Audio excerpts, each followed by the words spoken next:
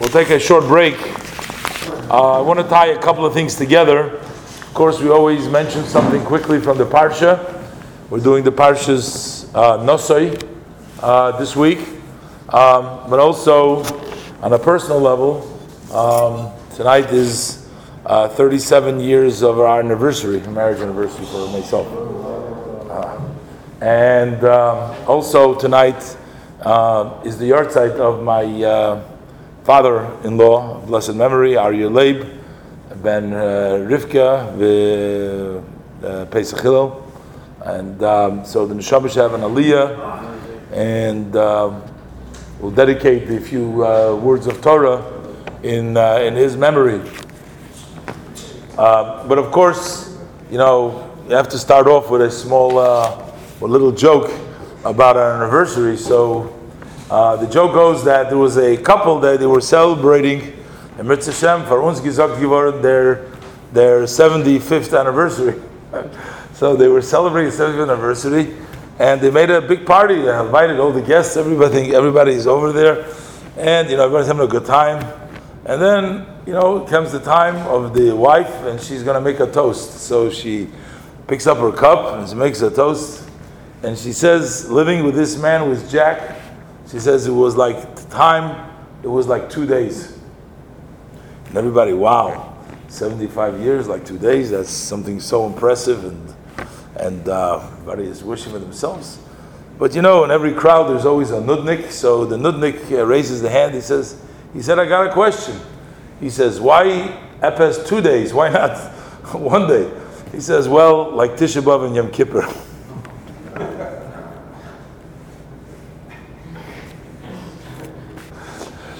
Now, hopefully it's not like that. But really, in this parsha we have the most seemingly profound bracha, which the Kohanim bless, this special mitzvah to bless the Jewish people. Yivarechecha Hashem v'yishmerecha, yoyer Hashem pono v'elecha v'yichuneka, yisa Hashem pono v'elecha v'yosim l'cha sholem. Rashi comments right away in the beginning. He says that God's blessings is different than an ordinary blessing or a gift that a human being gives. And Rashi brings an example that if you take an example, if somebody will give a king wants to reward his servants for serving him well, he'll give him a precious stone, he'll give him something of great value, but yet it's very possible and it's likely that there'll come bandits, there'll come robbers, and they'll take it away from him. So what does he end up getting from the gift? Nothing, because he doesn't necessarily hold on to it. The meaning of the bracha of the Eibishter is Yivarechecha Hashem v'yishmerecha. Not only does God bless you and give you all the good things, the blessings, but actually He protects the assets that you have, and He blesses you and He gives you not only the gifts, but also makes sure that you use them properly and that they're there for you. There's a story in the Gemara that tells us about exchange of one of the sages with the king, in which the king gave him a precious jewel, what was very expensive, and the sage, the rabbi, sent him back a mezuzah. And when he said, "Well, I spent so much money to buy you such an expensive gift, and what are you sending me? A piece of parchment with just words on it? It doesn't seem to come close to the value that I spend on you." And the rabbi said to him, "Well, you sent me something that I have to watch, but I sent you something that watches you. The mezuzah is something that watches you." And I guess in honor of that, another joke. So this guy sells his house to a non-Jew, and he sees all these mezuzahs on the door, and he asks him, "What's that?" He says, "That's a security system." So he says, "Oh, what do you want for the security system?" He says, $500 for all the mezuzahs, big house, $500 for mezuzahs, you can have the security system. Okay, he says, for $500 I buy it.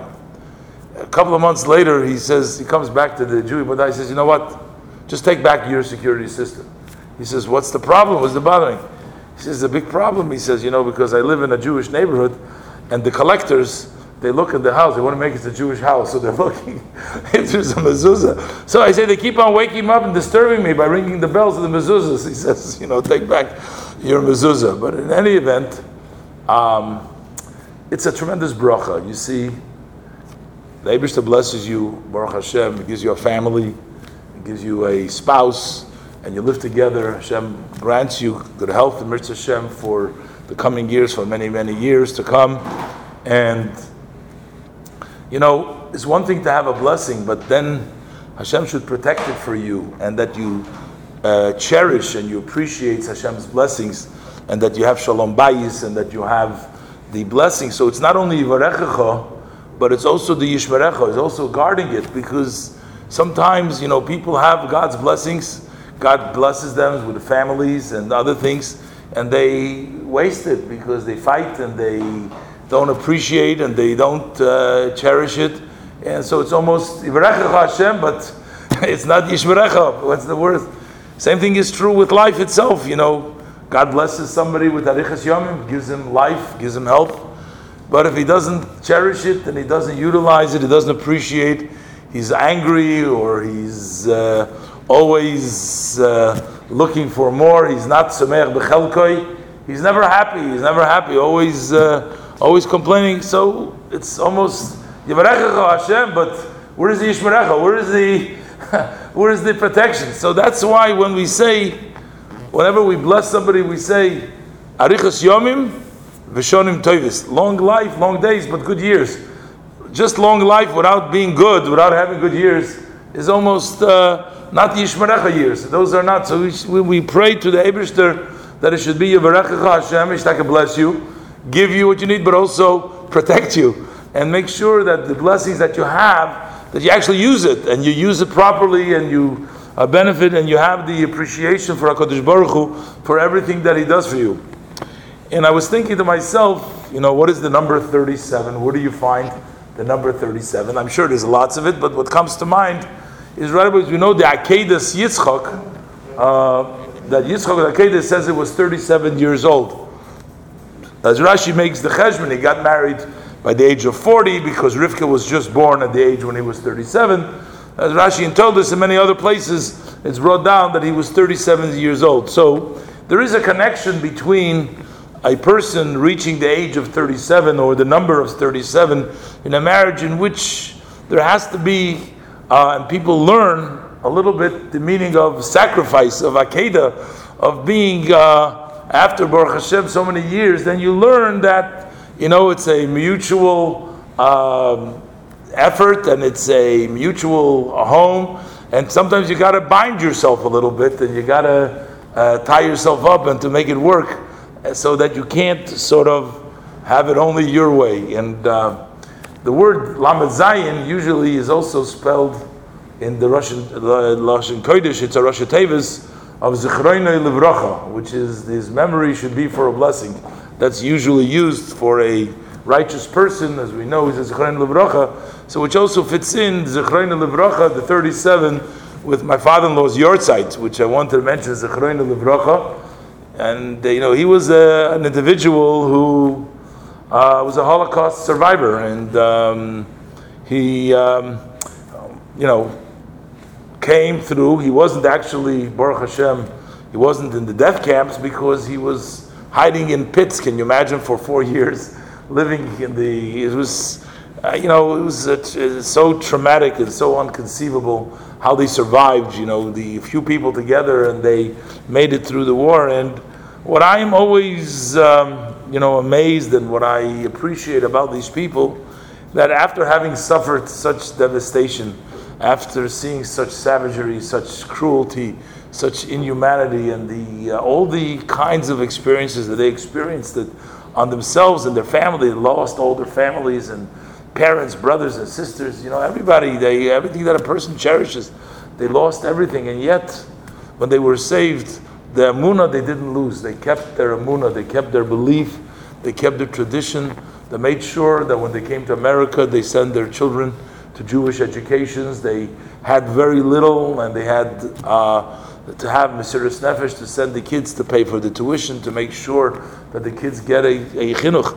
Where does that come from? That comes from a deep-rooted emunah, from Takya, from Akedas Yitzchak, and from Avraham, and from Avraham. Zacharti as Brisi Yaakov, V'af as Brisi Yitzchak, V'af as Brisi Avraham Esker, as we learned in the Parsha of Bechukoisai. These were all the strong and real Yidden, that nothing would move them and nothing would shake them. That despite all the tzaras and all the hardship that they went through, they cleaved to Hashem. And my father-in-law wasn't this great scholar by any stretch of the imagination, but I would watch him the way he sits and davens in shul. Not a word during the davening. He would sit and look in his siddur the whole time. He didn't even have a beard, so he wasn't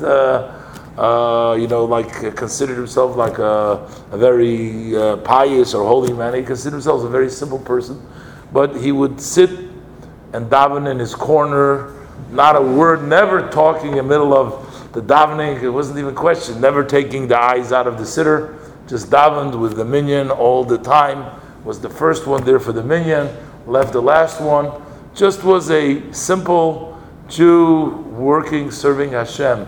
It's very admirable, and halavai we can have and learn some of that strength and that emunah and that conviction, and especially to continue to live by that in our own lives. That's a blessing that I wish myself, and I wish everybody that we should have happy lives, nachas from our children and our offsprings, the grandchildren, and shalom bayis, as I said before, and good health and happiness and good spirit, and hopefully that we will merit very soon, sooner than soon, the coming of Mashiach Tzidkenu.